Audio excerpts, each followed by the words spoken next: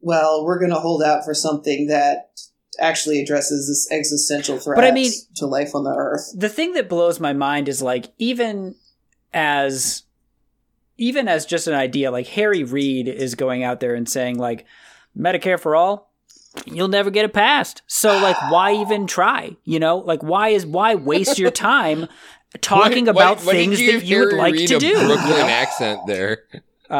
I'm Harry Reid, and that's how I talk. Hey, I'm Harry Reid here. I'm Harry Reid. You y'all. did see that. Listen to this, y'all. He was dressed like a Dick Tracy character when they wheeled him out there. I'm Harry Reid. I just imagine. Down here where I come from, we got a saying.